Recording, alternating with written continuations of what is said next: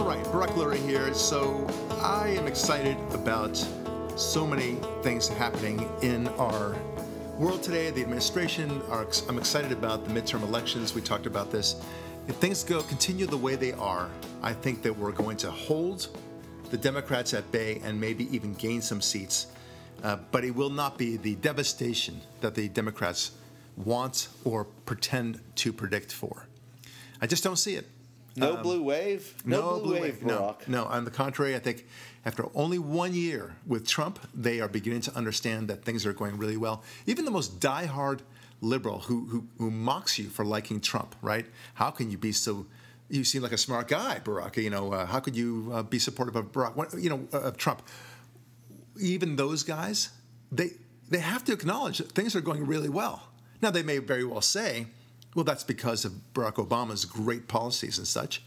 But they still have to recognize that as we speak, this president is presiding over a great economy, a fantastic resolution vis-a-vis black unemployment. Things are going much better for the black community than ever before. And that people have a very strong sense supportive of Trump's policies, including the tax plan and the immigration wall and everything else, and the destruction of Obamacare. And isn't it funny that when you look at Facebook and Twitter, nobody's really bemoaning the death of Obamacare? Have you noticed that? Right? How could you do this to us? That he's an evil person. And they talk about the immigration wall. They talk about him being a racist. They talk about him being stupid. And that he's agitating he tweets, war. He's bombastic, right. He's rude, but they don't he's say an embarrassment. But they never say he's bad at his job. Right. Well, but they don't say anything about. They don't say anything about Obamacare. They don't say that like he's ruined this one thing that's available to us all, and like. Why are you so quiet about that, my friends? That's really interesting to me. It's not just what they talk about, what they're not talking about that we're talking about now. Yeah, you're so right. What about the death of Obamacare? What about bemoaning this? What about how insurance companies are driving up costs and dropping coverage? Where's all that? Right. Yeah. And those friends you're talking about, and I think you're referring to any liberal on the common sense side of, say, Antifa or the right. pink hair social justice warrior lunatics. We're not talking about the people you can't argue with, who are violent, but normal people who are liberals. I think what you're saying is, although they don't like how things are going good, or how we got to a place where things are going well, yes, things are going well, and yeah, he's good at being president. Well, and look, the best they can do, they can say, well, you can't credit Trump for that, right? I saw a great stock market curve, how it goes up and down, but generally it's overall, it's going up, right? So you see, every time it's going up, they have a line, Obama. Every time it goes down, Trump. Every time it goes up, Obama. It's so funny. That's the way they view it, right? Like just now, for example, the stock market has been roaring back to where it was. There was a couple of dips. You and I, of course, knew that it was going to go back up. It's not as if it was a devastating blow. But when the stock market went down, I think it was 600 points one day. The Democrats were all over it. You see, it's all over. It was all a big charade. This is Trump's fault. He's irresponsible. That sort of thing that you heard. But it just wasn't so. So I find this all very fascinating. Now, look, I had and kind of dovetailing to something else now. I appeared at this great organization. It's called the Jewish Republican Alliance. It's a fairly new organization, less than 2 years old. And these guys have been growing by leaps and bounds. And in contrast to the Republican Jewish Coalition, RJC, which is a great organization. I used to belong to it. I'm very thankful for their presence. But they've done the dance a little too much. They're establishment dance. Yeah, that's what they are. They are. Yeah, I wouldn't say they're rhinos, but they tend to be a little bit more establishment, like you said. Yeah, they're not a conservative organization. They are a Republican organization. Yes, with a focus on bringing Republicans of any stripe to being pro-Israel. Right. Rather than the Republican Jewish Alliance, which is an actual conservative Jewish Republican organization. Right. It's actually Jewish Republican Alliance, and they made that very specific. They said Jewish Republican Alliance because they wanted to emphasize the Jewish part of it, and that it dovetails so nicely with the Republican because, well, frankly, Judaism and being a Republican should go hand in hand. That's their thinking, and I like it. And I wondered, and I spoke to Bruce Karasik and Mitch Silberman about this. They both. I was wondering aloud with them why they were succeeding so well. Why are you like the runaway train that you've become? And I already had the answer in my head, because I think they were a little bit pleasantly surprised themselves. And I said, I think it's because your mission is very clear. You know exactly what you're stating. You are the kind of the Trumps of the Jews. You're saying, this is where we stand. We love God. We love conservative principles. Judaism and conservatism go hand in hand with each other, and you know what? The Jewish community loves that message. And so here we are with a fantastic organization. So this past Monday, they had Larry Elder as their featured speaker. I had spoken in front of them before. I was one of their first speakers. Very honored about that. But Larry Elder was there, and he packed the house with 700 people at the Valley Beth Shalom Temple in the Valley. And it was so exciting. I really got to tell you, it's really fun. And in the meantime, the energy that was there, I was kind of joking around with Bruce. It seemed to me like, well, this must be all the 700 Jewish Republicans in all of California, not just Los Angeles, who are sitting right here. And I said, are you sure there's not like some liberal going out there with a walkie-talkie and then speaking to the walkie-talkie? Okay, they're all in now, right? So I don't know. But the energy that they brought was fantastic. So, cute little story to tell you. We were selling our books. My son, Max, was there with me, and he was selling Atheism Kills, the book. And it was going fine, and people saw me, and they, oh, you're Barak Lurie, and it was very nice, very flattering, and all the good stuff. There was one old man who approached my son, and I only heard about this after the fact because I went to the restroom or something. And he came up to the book sales. He's an older guy. And he said, I want you to know I used to be a believer, and now I'm an atheist. And he points to my book and said, and this book is bunk. Bunk, I tell you. It's bull. It's bull. It's bull. And he kept on saying the word bull. Did he say the word after bull or just No, bull? he said bull. Well, then he really wasn't serious, was he? Apparently not. So I mean, it's clear that he had not read the book. So, and he told my son, Max, this is like abusive in some ways. Like, you never do this with a 12-year-old kid, right?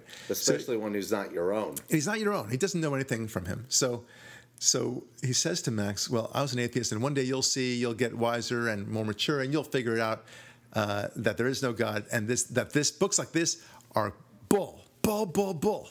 So Max said something like, well, gosh, I hope I grow up one day and become as wise as you are, and then I'll approach some strange 12-year-old kid and tell him that his father's book is bull. How I can aspire to that one day, sir. I think he put him in his place pretty well, right? Anyway, the point of that story is these people, these atheists, get so enamored with themselves. You said it offline really well. That they're this amorphous group, right? They call themselves atheists on the one hand, but they don't want to be lumped in with every other atheist. They don't want to consider themselves like a lobbying group, right? Like Teachers Union number 45 or whatever. They don't identify in the same way that, let's say, Mormons do, or Catholics, or, I don't know, Freemasons do, or whatever, right? They just kind of want to say that they're atheists, and then they run and hide back, and they hide behind them. Drive-by hit. Yeah, it's a drive-by hit, exactly. And so when you confront them and you actually deal with them as a group, they get very hostile. That man was just one among so many. I mean, at least I'll give this to him. He actually spoke directly in front of other people. Most of the atheists that I speak to, and I speak in air quotes, they're just cowards on Facebook. They're very, very tough on Facebook with their 3 o'clock in the morning rants. From their mother's, basement. That's about it. You like that? I mean, that's what it is. And I finally asked some of these people, are you like 18 or maybe 16 years old? Because the spelling mistakes that they make are consistent with a 16-year-old, right? They're actually arguing with adults. But I said, please, understand you're dealing with a childish philosophy. Yeah, is your name David Hogg by any chance? David Hogg. Anyway. Yeah. And it's so true. And, they also remind me of another group called racists. Not the ones that liberals point out that aren't real, but, real racists. Because a real racist will never admit to really being a racist. Oh, I'm not one of those. Right. I just have a problem with people like this or people like that. Right. But I'm not like one of those KKK guys over there. They won't gather together. Hey, fellow racists, let's meet tonight at 12 o'clock at Nick's Bowling Alley. The amalgamated racists of Monrovia. Right, yeah. Whatever. They don't do that. That's true. That's a good point. Yeah. These atheists, they're like, I think they're secretly ashamed of being atheists. Look, a lot of atheists listening to this will write, and now I know, they'll write to me and they'll say, what are you talking about? I'm an atheist, and I'm proud of it, and you guys are morons and such like that. Okay, fine. Okay, the Sam Harris's out there, and Richard Dawkins and those guys. Yeah, you bet. Okay. But I think a lot of the atheists who are really out there, they're actually secretly embarrassed about it. They are secretly they're definitely not informed. That's for sure. So they want to be able to rib the Catholics and the Christians and the Jews and for sure the Muslims and such. They want to rib them really, really, really strong and go into the attack. What about those crusades? What about those inquisitions? Like that. But not realizing, of course, that there are answers to all those things. So they don't really want to fight. They're afraid. They're cowards at the end of the day. Sam Harris, I can respect, but most of the atheists, they have no worthy effort of being respected. They go out there. It's as if they're like couch potato football players. Yeah. Right. They scream at the TV saying, "Throw the effing ball! Tackle him! Tackle him!" Of course, if they're actually there, they would run and hide with their tails between their legs. How can you not throw the ball to that guy? Yeah. You let that guy tackle you? Right. Were you slow? Right. And a lot of people seeing a war movie, go out there and shoot, right? Yeah. But you're not in the battlefield, my friend. Okay. Right. And until you're in the battlefield, don't actually engage. And if you really want to fight, then fight me. But pick up the phone, debate me. I'll take you on any day of the week. But especially Sundays between 10 a.m. and 11 a.m. on AM 870 and KR. Yes. The answer and call number is what? 866-87. Let's see. That's right. 866-870-5752. Yeah, but anyway, call Barack between 10 and 11 Sunday mornings, and PST, you can have that conversation. That's right. Yeah. Oh, by the way, I'll talk to anybody about global warming at the same time. I've had many challenges out there, and people just don't want to take me on. Yeah, but I think the other point we wanted to get to about the book is how brilliant you did naming this book.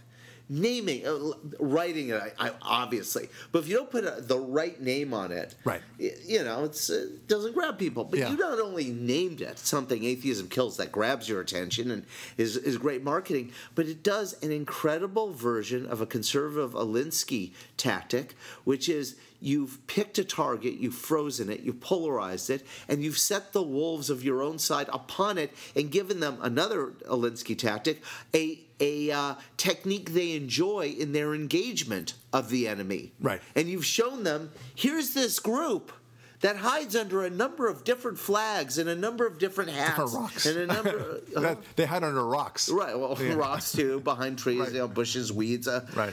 Smoking weeds, whatever. Mm-hmm. But the point is, you've pointed them out as an actual tangible target. Right. That, as conservatives, we have pent up, liberals say, well, you're so angry. Well, we never get our release. So, we do between, 10 and 11 on Sunday mornings and during Rush Limbaugh's show and Sean Hannity's show, and then for a few shows, on Fox and for Mark Levin and others.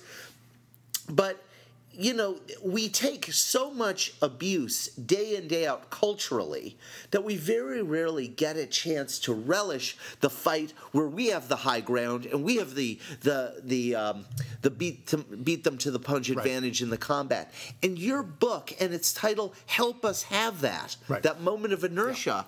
Yeah. And you see how the other side is on the run. Right. We do have the high ground. That's the beauty of it, is that we are far more moral. We created the notion of morality. We created civilization itself. And one of the things, the chides I have against atheism is not only, of course, that it kills everything that we value, right? And it enslaves, it engages in torture, it minimizes the human being. But other than that, it's great. Yeah, it's a wonderful thing. Have your daughter practice it. But put that aside for a second. You can say, okay, well, that's atheism when it's actually exercised by government, and that's my point in the book, right? So it's a dangerous ideology. But many Christians and Jews, they say, their sister-in-law is an atheist, right? And she's cuckoo, no big deal. But she's entitled to her belief, which is true. It's really true. But she is dangerous. But think, other than that, you see, my point is, and I remember I gave this a speech recently, and it just kind of came out to a very large synagogue here in Los Angeles, and I said, you are building civilization. By showing up here on Saturday, Shabbat, you are helping build civilization. This is more than just you coming out and meeting your fellow Jewish friends and building a community, which is nice. It's very important. I don't mean to trivialize that. That is important. But by you learning the Torah, by you studying God, you are reinvigorating civilization every week. How about that? And then, of course, with the holidays and every year with Yom Kippur and Rosh Hashanah, you reinvigorate civilization. You create civilization. And so you are part of it. It's not as if, Judaism came down with the Ten Commandments and then said, here you go, guys, and now that you've received it, well, have fun. No, you're supposed to live it. You're supposed to live consistently with the Ten Commandments and, of course, the 613 mitzvot. You get the idea. I find it fascinating for many different reasons, because the atheist, by contrast, who doesn't show up at synagogue, who doesn't show up at church. Or really anything else. Anything. Right now, he hides and he plays video games and he thinks that you're stupid and you're wasting. Yeah. For minimum wage, $18 an hour with benefits. So this guy, he's not pulling his own weight, is he? Right? He's not building civilization. So here's the way I look at it. In addition to him being dangerous, he's lazy and he's not pulling his own weight. Boy, I'm going to get a lot of emails about this now. Well, it's truly a form of welfare. It is. He's riding on the dole of the civilization we've built to protect him. Right. And back to my old expression when I was an atheist, saying, I'm an atheist, but thank God nobody else is, right? Because we wouldn't have civilization. Everyone would be murdering everybody else. Everyone, all men would be raping any woman that he chose to fancy, and so on. I mean, horrific things would happen. There would be incest. There would be polygamy. There would be, God forbid, child, what do you call it? Pedophilia. It would be rampant. Corruption right and left. But there is not, because of Christianity and Judaism. Thank you very much, Christianity and Judaism. I once went with a friend of mine. He invited me to San Diego, and it was really quite an honor, to a submarine, the USS Pasadena. And what a great adventure that was.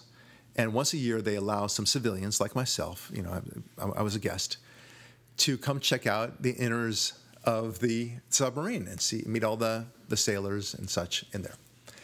And much like you would expect, each of these sailors has got a job, right? This one is making sure the depth of the submarine is just so.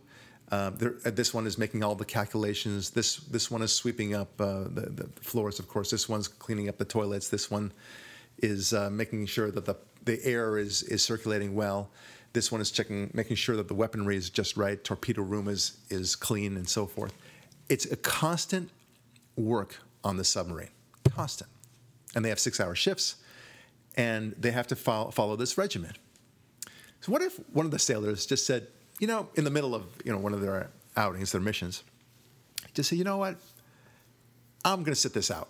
I don't feel like it. I don't believe in this anymore. I don't believe in this, right. You guys do this all, and I'll just sit in my cot. Thanks very much. And luckily the military has something called court-martialing, which would be very useful to have in real life. I know. Yeah. That's the point. Yeah. And he goes around and he just enjoys all the benefits of this submarine, right? And he gets to watch go to the TV room. There's a TV room. It plays a little ping pong room, and there's a couple little nice things in this submarine. And of course, there's food. It's good food, by the way. I was very impressed. And he goes to the mess hall and just eats whenever he damn well pleases. And he stays up as long as he wants. Instead of a submarine, it's now a cruise. Yeah. It's the undersea cruise. Right. I'm going to have an undersea cruise. Yeah, that's right. You know what I'll have? A dance under the sea on a cruise. And then everyone's like, wait a minute, Right. are you pulling your weight around here? I mean, and I don't remember, but I think they have like videos or whatever, DVDs. And you can watch whatever movie you want, right? Yeah. Just imagine that. Yeah. So I'm just... And now imagine 50 guys, 100 guys. Now imagine the whole ship doing it. Right, yeah. But this is exactly what the way the atheist plays in life. Yes. Right? He gets all the perks of civilization. Perks that have been developed solely through the benefits of Christianity and Judaism. And now he just wants to sit back, relax, and enjoy all of its wonders. Thank you very much. All the law and order, the lack of slavery, right? The protections of law and order, generally speaking. Yeah, the protections of alternative lifestyles, right. The only tolerance of which is because people determine that free will is a good thing, even if you don't follow the buck. Right. You're free not to participate. Right. You are free. You shouldn't, but you're free to. Right. Free speech. Like we saw when we were talking about that Real Sports with Mary Carrillo, going, well, the Bible's 2,000 years. What about all the knowledge we have of the last 30? Huh. Right? What a fool. What a fool. Anyway, the point is that they're just sitting and sucking at the civilization's teat, as it were. Yeah, and then when you get and then saying, you guys are fools, as he continues to suck on civilization's teat. Yeah. But we provide this for you, my friend. Everything that you see around you, everything in some way or another, is the product of Christianity and Judaism. And if it weren't for them, you would be back to Sodom and Gomorrah. Why do you think that you would somehow be in a better position today than without Christianity and Judaism? Why could you possibly come to that conclusion? What society has developed what we have today better than America/Israel/the West? Tell me. Yeah, and I want to make a quick point about Sodom and Gomorrah vis-a-vis our gay friends out there, based on the Mira Carrillo Real Sports episodes we discussed. Sodom and Gomorrah might have had a lot of homosexuality. The thing is, the homosexuals living there weren't free to choose what they were doing with whom and when. Right. Right? That's right. Which I think undermines a lot of the pleasures of you making your choice in an alternative sexual lifestyle. Right. Well, there's no freedom there. Exactly. There's no freedom. I always say freedom, ironically, implies rules, right? Mm-hmm. And law. People think that they're inconsistent, but by definition, you cannot have freedom without rules. In other words, one of the rules is don't murder other people who are also enjoying freedom. Right. Right? Right. Well, don't rape other people also enjoying freedom. Think it from a woman's point of view, especially. Okay, so really pretty but young, and not that powerful woman. Okay, she would just have to lock herself up in her home all day long and hope that no men would ever find her. Technically she's free to do whatever she damn well pleases, but is she? Right? Yeah. I mean, she lives in fear all day long. Right. That's not freedom. The liberal would say, well, she's free to do what she wants in her bedroom. Right. Yeah, but she can't leave her bedroom. That's exactly right. Yeah. And she can't tell anybody that she's even there because they'll just, do terrible things. Yeah, and I think one of the amazing points you make in the book is that the tipping points happen when it becomes government policy. So we're enjoying this beautiful Judeo-Christian pluralistic society, and we have this percentage of atheists. Right. But as the atheism grows, as that shadow of darkness in men's souls and minds grows and starts to encompass institutions and the levers of power of government, and becomes ever more grand and influential, it reaches a point of actual true power. Right. And at that point, you have North Korea or the Soviet Union, where suddenly the atheism mentalities are in charge and societal collapse occurs. Right. Because you wind up with a place where the dominance over everyone becomes the practiced state of things, where the practice of religion becomes banned because it threatens master atheism. Right. And then people have to be killed despite the rules against murder because, the rules against murder come from the wrong place, according to the master atheist. When you're an atheist, you cannot possibly trust your fellow man. I mean, there's no reason to. You must think that he operates solely out of his own self-interest, and therefore he's going to murder and rape and steal and defraud and be corrupt in every occasion that he can. So make law upon law upon law upon law and control them. in every way possible, have video cameras everywhere. You cannot possibly let him free. So that's what we see in North Korea and China for that and matter. look how, like in Venezuela, wonderful pluralistic society until 1998 when they made a mistaken choice based on their own bloviated perception of their own prosperity. Yeah. Suddenly they go the other way, and now, 20 years later, no food. Yeah. Right? So true. No toilet paper. I mean, the destruction is amazing. Yeah. Rounding up people of opposition parties just because they don't think the same thing as you. Boy, atheists are so tolerant of freedom, aren't they, Right. Barack? Yeah. Oh. And they don't see the wretched tyranny and destruction their mentality brings. One of the things, and dovetailing off of what you just said, one of the things that has resonated in my various speeches and just going out on the circuit talking about the book and promoting the book, of course, is this notion. It came out of me in one of my speeches, which is you have to fight atheism. You have to go out there and fight. Do not accept them for who they are, what they are. Understand that what they're advocating is dangerous and at the very, very best, totally unappreciative and lazy. And that has really changed things. That I can read an audience really well, especially among my Christian and deeply religious listeners. They have not thought about this as much as they should. I mean, I think when they actually think about it deeply, they realize that, yes, I'm right. So I'm just maybe a couple of years ahead of them. I'm just helping them get there. You have to fight these people. You have to not tolerate them. You have to jump in there and tell them that they are threats. So when they tell you proudly that they're an atheist, then you just get in there and say, why? How dangerous is this? And then they'll spout off the Inquisition, the Crusades, all that crap. And then you'll say, and what good has atheism done? And then you'll tell them about the 20th century. And you'll tell them that it kills everything else that's of value whatsoever. Yeah. So Inquisition, right? Pol Pot. Yeah. The Crusades, Mao. Right. Oh, well, that's Stalin, Hitler. Right. Oh, that's because atheism wasn't properly employed or deployed, as it were, and communism wasn't properly deployed. And if it only were done so, okay, well then surely you have an example of where it was properly deployed. And then of course, there'll be crickets at that point. I mean, then you go on and say, well, just tell me one good thing that atheism has done, godlessness, whatever. Okay, you tell me. Other than that little stretch of freeway that I saw that was sponsored by the American Atheist Society. Yeah, okay? Other than the unsightly, the sarcasm, folks. Yes, the unsightly spoiler alert. nativity scenes that they decided to get rid of in Santa Monica. And the Boy Scouts. That were quite beautiful. The Boy Scouts. All the crosses, all the Ten Commandments, emblems and monuments in front of courthouses.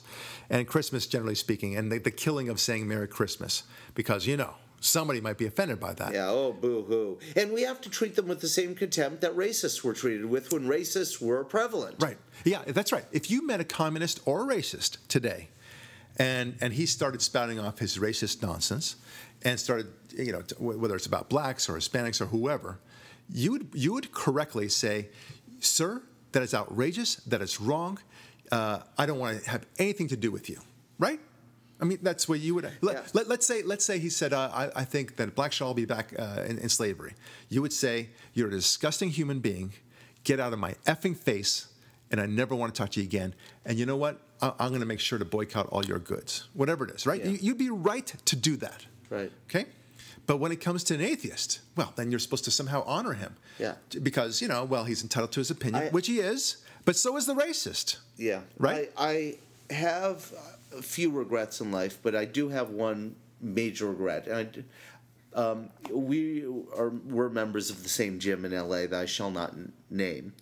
But what would happen if in your gym, a nice private just gym, right, some guy was wearing a shirt with a swastika on it? What would you do? I would say, get that effing shirt off. Change it now.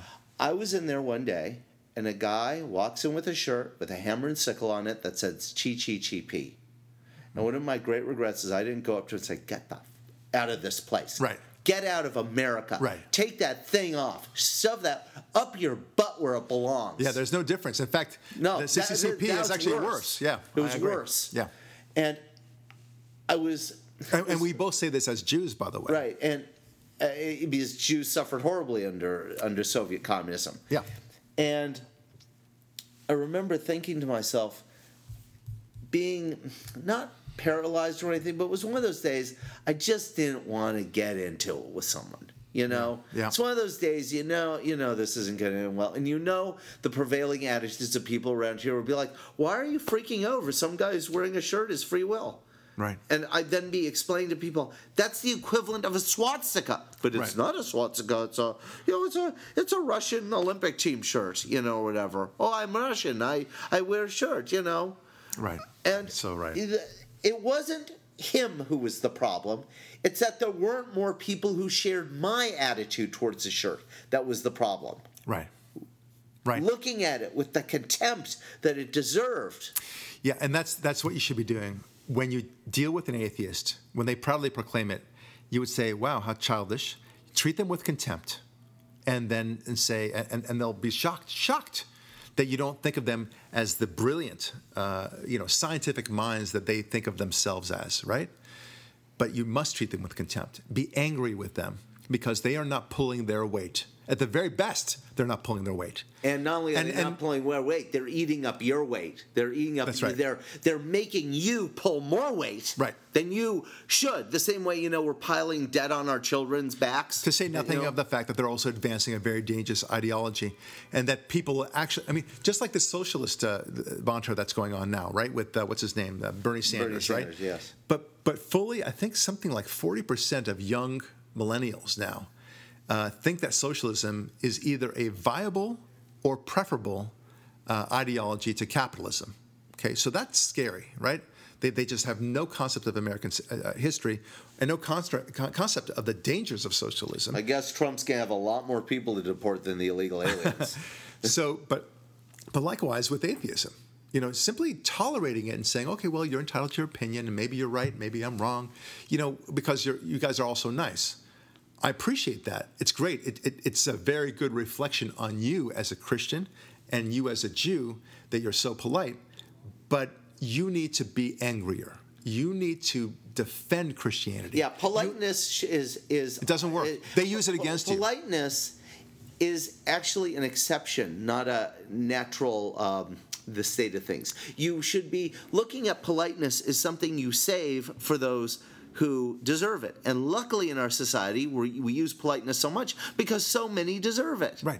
But you know what? You better tap into the non-politeness when you cross paths with these people. What if the Franks, they were the ones who, in the Middle Ages, who pushed back the Muslim invasion of Europe, right? What if the Franks simply said, oh, you're entitled to your opinion, and who are we to say that you can't be here? And replace the ancient Franks with the modern Swedes as an example. But whatever. I mean, but I'm going historically. Right. And because they fought really hard, and they said, your ideology, your Sharia law ideology, your notion of a caliphate is destructive. We will not accept it here. Okay? They were okay with Judaism. They had their own issues with Judaism. It's a different story. But to actually impose Sharia law and completely change the entire world of Western civilization, no, sir. And they held them at bay, and eventually pushed back the Muslim invasion of Europe to the point where they got rid of them completely, even out of Spain. So, look, this is the way you got to fight. This is your Christian history. Christianity as you appreciate it today, and I'm not speaking now to Christians, Christianity as you appreciate it and are free to practice it today is the product of people who defended it and people who said, this way, the way of God, is a preferable way and it's the right way and we are going to defend it, and it's all about freedom and democracy. Other civilizations don't have that notion. Christians, please defend yourselves. Christians, please fight. Please argue for Christianity. Okay, we are two Jews saying this. Okay, we're not Jews for Jesus. We are devout Jews who truly believe deeply in Judaism. Yeah, we don't practice Christianity, but we appreciate what the Christians do, and we're encouraging them to defend their territory. We need not only Christians to fight, but we need more Christians. We need you to make babies, right? Spread the gospel, okay? You are doing God's work. Spread the gospel and spread your seed far and wide, please. Yeah. Because the other side is waging war with those two things. They're waging war with their Muslim gospel, and they're waging war with their Muslim DNA. Yeah. And it sounds horrible to say, "What are you, a Hitlerian?" No, I'm a realist. I see what's happening. To make it a little bit more PC. Not PC, palatable. Palatable. Okay, Yes. There you go. To make it more palatable, the fact is, here's an ideology that's wildly incongruous with Western civilization. It doesn't even have to be Islam. It can be anything else. But this imposition, whether it's Scientology, for example, if Scientologists came in and said, "Well, we want to change all of American civilization into a Scientologist way of thinking," we'd say, "Get the F out of our faces." Yeah. Right? No. So you got to defend yourselves, guys. Just because there are many more Muslims who are demanding Sharia law than there are Scientologists demanding Scientology law, whatever you want to call it, doesn't make it better. Doesn't make it more right or more deserving of an intellectual debate. Okay? It's not. Christianity and Judaism mean freedom and democracy. The core aspects of our civilization are freedom and democracy. This is what you love. This is what I love. This is what I fight for. This is what I'm willing to die for. Very few other civilizations, nay, no other civilization has been built upon that. That is the core. If you were to, like a nuclear reactor, right? It has one particular room where here's the reactor, right? And here's where all things nuclear start, right? This is the emanating aspect of this nuclear reactor. Likewise with Christianity. The core aspect of Christianity is the notion that God wants us to be free. God wants us to self-actualize. God wants us to meet him, to do God's work. That's not the same anywhere else. So understand it, my Christian brothers. Understand you need to fight for that, as your Christian brothers did in the past. Okay, now, I'm going to have emails saying, "Oh, are you encouraging another crusade? And are you encouraging another Inquisition?" You know what? Go to hell. Because you don't know your history if you say that. I think that's a cool email to write you. I'll type that one up. Oh, yeah, well, okay. Yeah. No, but really, go to hell. No, you have no idea what you're talking about if that's your notion of Christianity. You have no clue. I'm talking about the Christianity that abolished slavery. I'm talking about the Christianity that fought against eugenics. I'm talking about the Christianity that fought the Nazis. I'm talking about the Christianity that fought against abortion and fought against the one-child policy in China. I like those guys, okay? Thank God they were around. And you need to fight the same way that these guys did too. Every atheist that debates you he embodies all of those possibilities I just said. Slavery, abortion, eugenics, fascism, communism, all of those things. When he speaks to you, that's what he's embodying. And understand him to be the dangerous man that he is. You might as well say, look, I'm a guy that likes to drink and drive. What's wrong with that? I'm cool. Who are you to stop me? Yeah, think of all the people who get home safe every day. That's right. Drunk as hell. Drunk as hell. That's right. Yeah. You may believe that you shouldn't drink while you're driving. That's your business. Hey, I don't have any problem with that. So why should you have a problem with me drinking while I'm driving right now? Of course, obviously, there's an immediate cause and effect. That's the reason why. We can explain, because you are likely to get in a major car crash and kill somebody, to say nothing of property damage, if you do so. But this is a slow burn when you're talking about atheism and the rise of atheism. That's the difference. Yeah, and also because their numbers were so small and insignificant for so long, the threat didn't seem like a threat, and the threat was so preposterous. Why would people who built this incredible edifice called modern civilization think that these idiots would pursue this seriously? Yeah. Who won? We talk so often about, the modern college campus, about how it's been taken over by leftists of all stripes, mostly emanating from an atheist core. Right. And we say, who would do this kind of idiocy in an institution of higher learning, fundamentally transforming it into an institution of higher ignorance? Yeah. Why would you do that? Why would that occur to you? Right. And then why would you apply massive effort to accomplish it? How does this help you? Critical theoretician, follower of critical studies, of women's studies, modern feminism. I mean, okay, I understand you want to make an argument in the case of feminism that a woman should not be restricted to being a homemaker. Okay, great, fine. But what's this third wave feminism stuff, obsessed with the castration and the conversion of men to all sorts of alternative lifestyles and femininity? What is this? How does that help you, women? Rooted in the atheists and the critical theory core. Why would you pursue this? How does this help you? And the answer is obvious. It doesn't. Right. Your book proves that the greatest threat to the atheist is the atheist. Right. Because look what happens when they create a society and they follow their own rules. Right. They kill themselves. I'm an atheist, and thank God nobody else is. Yes. That's what every atheist should be saying to himself. Right. Man, it's so funny. When I was 12 years old, I said that for the first time. And I guess I was a precocious kid, but I had no realization, and there's the kid part of it, right? I had no realization of the internal inconsistency of that very statement and how ironic it was. So, look, the atheist will retort to what you just said by saying, what are you talking about? I believe in science.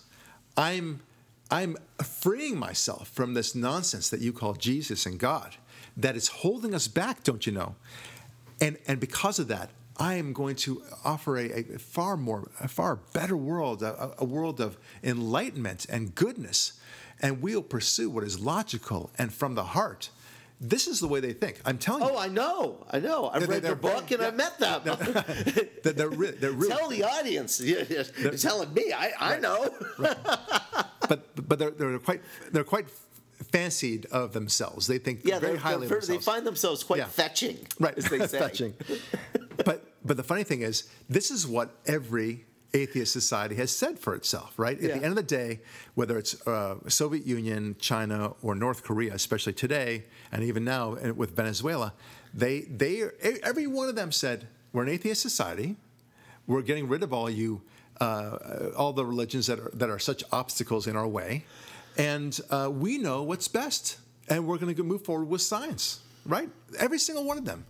And look how they all ended up destroying their own people and being such toxins and poisons upon the world, right? There it is. So atheists, you can self-congratulate all day long. But I must say, you really have not thought these things through. Yeah, look at your fruits. They're kind of rotten, aren't they? They really are rotten fruits. And you may think that you are just, the best thing you could do, my atheist friend, the best thing you could do is to say, you know what, you're right, it sucks, and it's awful.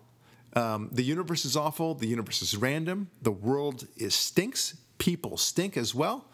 But at least I'm acknowledging it. That's what they'll tell you, okay?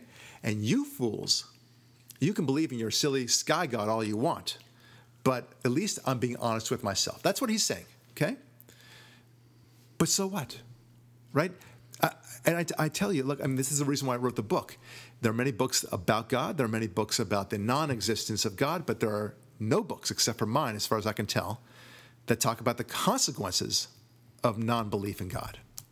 The consequences. So even if you were not to believe in God, you should still espouse God. You should still join a church or a synagogue.